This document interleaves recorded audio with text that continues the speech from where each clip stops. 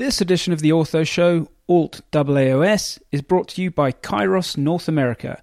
Kairos are excited to be launching their new Infinity Lock button system, a super simple, super fast ACJ repair system.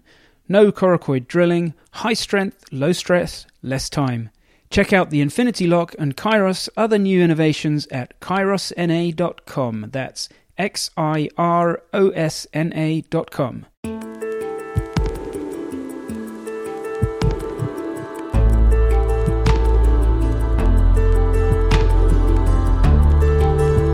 From Medical Media, this is The Ortho Show.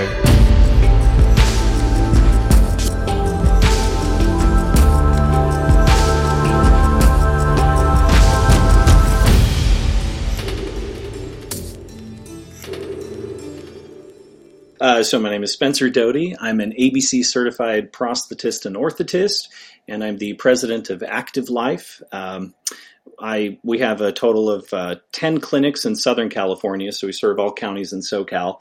And second generation, both of my parents are orthotists and prosthetists as well, and they own a clinic and operate a clinic out of New Mexico. So all in all, Active Life is in California, New Mexico, and we enjoy seeing patients and helping people out. Yeah, well, Spencer, I've known you for a while, but you're a super humble guy, and I think it's important for our listeners to know that you're the real deal. I mean, you're more than just a guy that owns a bunch of O&P shops. You're an influencer in this space, and people look to you on your social media platforms, particularly on LinkedIn, for advice. Not only on products, but as they think about how they're going to run their practice and what they want to do. And I think that the reason why we asked you on the show today is now more than ever, as we are at this moment when this goes live, we're probably all still on lockdown and we're operating out of our houses.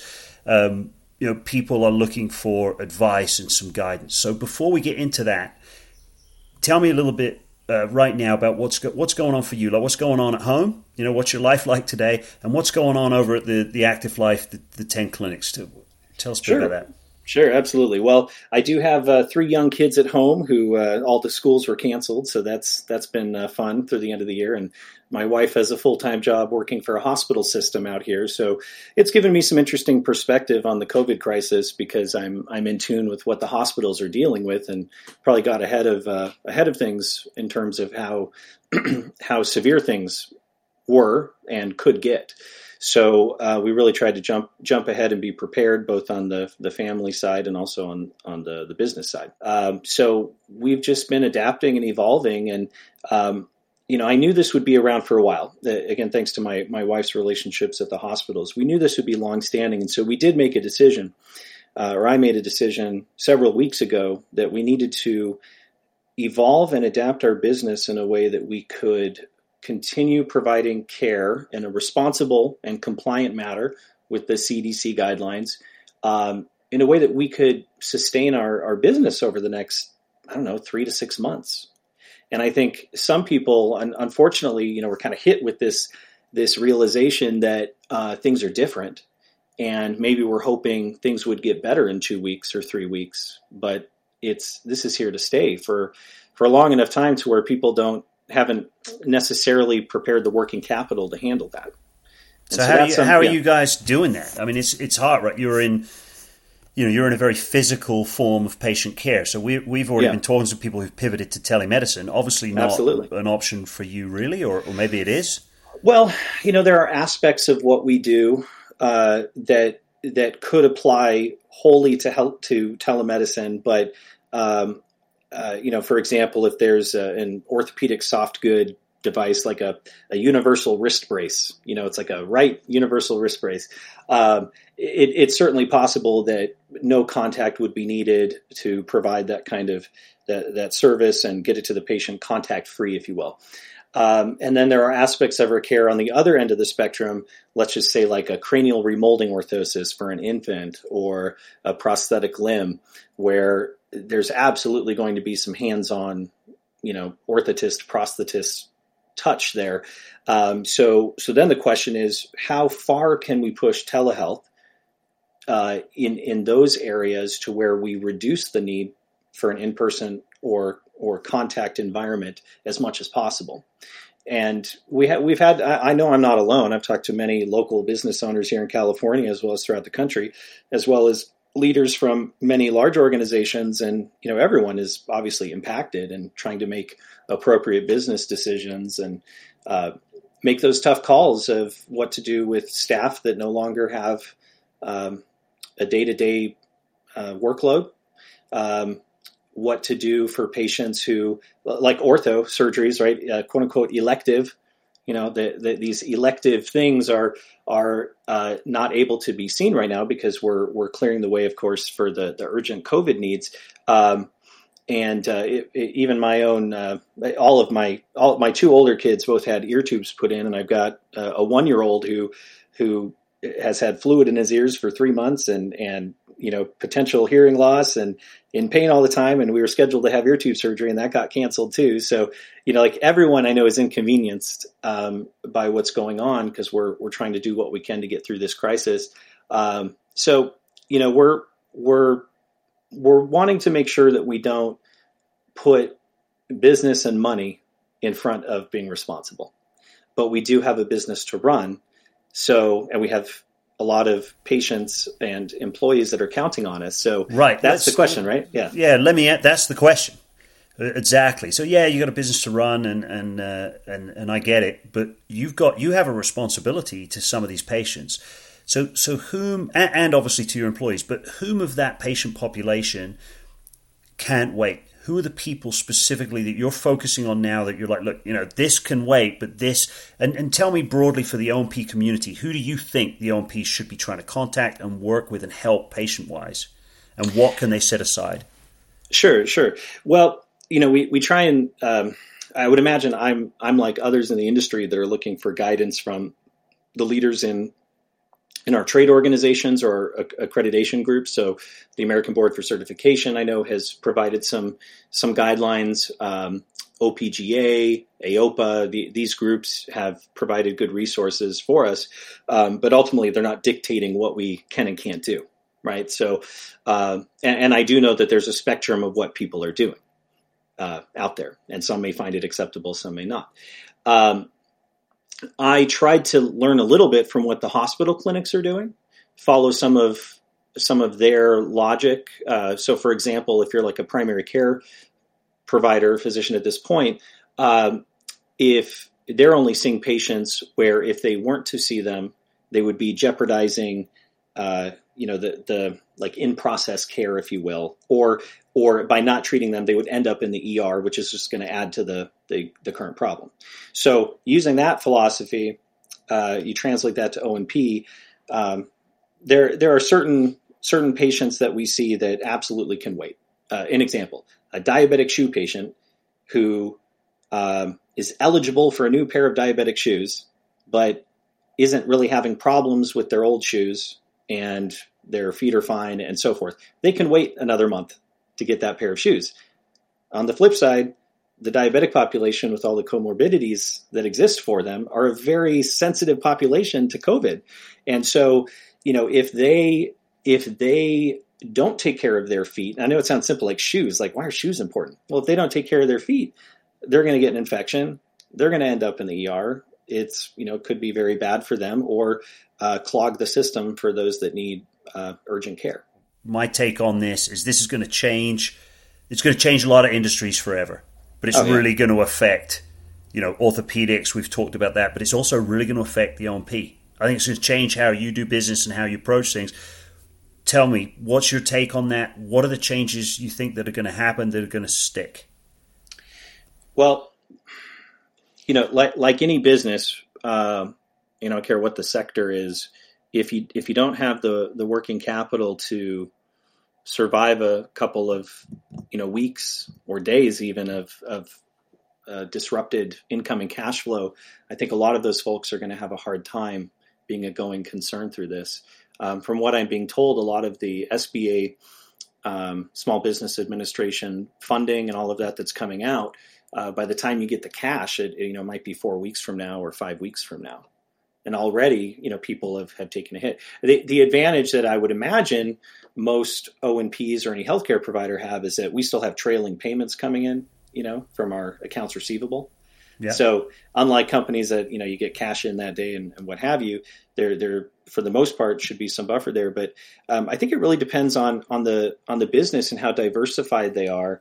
If a business was really reliant on the geriatric population or the Medicare population or the hospital business, a lot of that, you just lost a big source of your. But I want to know more specifically. Yeah. How does it change the way that we practice? Right. So let me give you an example. Oh yeah. You just talked about dropping off something at the door of a hospital, and they're going in and they're fitting that. Right. That was your job. Yeah. Right. That's a skill set that the orthotist or the prosthetist has worked hard to maintain. Does it ever come back? Well, we lost a lot of that years ago when the major bracing companies started designing better products. Right. I mean, there was a time when you'd go to O&P school and you would learn how to hand make a corset, and now you can.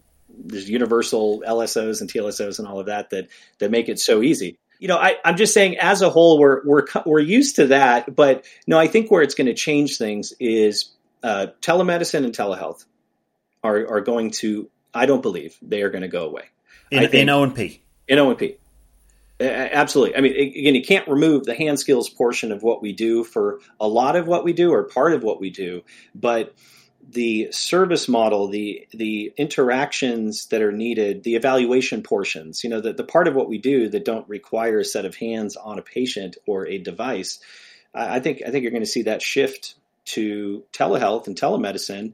And I think once people realize that there's a lot of cost savings there too, that, I guess the question is why would we go back? Yeah, great question. Well, tell me this, what's your message to the manufacturers, right? To the suppliers for your industry to help you be able to do that, to get ready for that transition for whatever comes after this? Sure. Well, like the marketing and development budget for a global billion-dollar company is going to be much larger than the independent O&Ps or even the larger O&Ps, right? So I think there could be stronger collaboration there between the providers and the manufacturers in a way that is mutually beneficial. If we're using your product, whatever that brand is, and you have resources that both the supplier or provider like myself and even the patient can use, great, why not? The manufacturer is going to likely develop a better video for, a 1-minute fitting video of some off-the-shelf item versus the smaller O&P company. So I think that's a way that we can work together.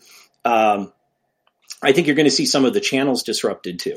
I'm not a sales rep. I know a lot, and I know there's a lot in California. At least there's a lot of 1099 independent sales reps that represent lots of different companies. I think that channel is going to be disrupted quite a bit because a lot of that has been relationship driven, right? You access to physicians and hospitals and all of that. I think if you start seeing that tighten up, I think for O&P at least, and that's what I was mentioning in that LinkedIn article that I posted this morning. I think there's an opportunity for O&P to regain some of that market share that it did lose to sort of independent sales reps. Take me through the article if you can remember, because you sent that to me. It was good. There's some interesting stuff on there. And what I like about it is it's almost got a bit of a message of hope, right? For sure. Well, I mean, look, for the most part, so the article was just mentioning, the reduction in orthopedic surgeries, the elective, surgeries and projections on how much it will lose and then how much it will come back. You got to make it up. And for the most part, if someone needs a hip replacement just because it's delayed for a month, it doesn't mean they're not going to need it a month later. And the same is true for O&P. And that there is a silver lining for us in that if we have to delay care, it doesn't necessarily mean the patient doesn't still need the item. So, the question is, can we weather the storm until that time? For a lot of companies, that's the question. But the article itself, it's projecting that at the fourth quarter, I think it was, we're going to see maybe 120%. Yeah, that's right. Right, 120% versus the typical surgery level that we might encounter, and so we can make up for businesses. At least they can have a chance to catch up on some earnings at that point. But I think the field is whether it's O&P or medical device or stock and bill arrangements, whatever it is, it's going to be different. So I think those that are creative and have a business model that works for hospitals and doctors and patients, those are the ones that are going to succeed. Yeah. So the message you're saying is, stay alive, right? Keep your business going. Get ready. Know that it's going to bounce back, but be ready to adjust to a new way of doing business, essentially. Well, yeah, and part of the challenge for a lot of O&Ps is that, as I mentioned, I'm second generation, so I've been around it since since I can remember. I used to be like a mock patient for the exam they would do when I was a kid. So I've been around it a lot, and I know that there are generational differences for O&P. There's my parents' generation. There's kind of the in between, and then there's me. I'm 37, so I guess I'm a relatively young owner in the industry. But for what the feedback that I'm getting from some of the people that will just say we're already within 5 years of retirement is that this is really hard on them, because the drive and desire and maybe capability to push through and innovate, it's not there for them. It was kind of like the same. My grandpa was a physician who passed away a little while ago, and I remember when electronic medical records were coming out. He was one of those that's like, why do I want? I'm a couple years out from retirement. Why am I going to want to deal with this whole EMR thing? Just let me take care of my patients for the last 2 years or whatever. So, I just think that you'll notice in the O&Ps at least that the leadership that is in place at all these different entities, I think the leadership will dictate a lot of what happens. Not even so much the market conditions, the leadership. Spencer, key takeaway from you, sir. You're preparing here to come out the other side. I mean, we're really glad to have someone like you who's a thought leader that is hopeful that that tomorrow there's still opportunity out there. Just give me your snapshot that you would want to right now say to the O&P community and even to the to the surgical community that should be relying on you guys to get through. Yeah, absolutely. There is hope. Obviously, I mean, we have to prioritize the healthcare of this country right now for the COVID patients. And I think everyone's trying to do that. And everyone understands it's not the time now to be selfish or irresponsible. That being said, there are things that companies can do to try and protect itself. There's lending available. And there are things that practices that via telehealth or some other mechanisms that companies can do to try and make it through this tough time. And I think, if they can be open to change, then there should be no problem with succeeding through this time. Brilliant. Thanks, Spencer. Anybody that doesn't know Spencer, you should know him. Go and check him out on LinkedIn. Let's see if we can get you up to 100,000 connections on LinkedIn. It. And I'd like anybody that connects with him, send him a really long email. He'll love that. He's got all kinds of time on his hands. But Spencer, thanks so much for coming on. You're an absolute legend. And thanks for being a voice for the O&P here on the Ortho Show. Absolutely. Thanks for having me.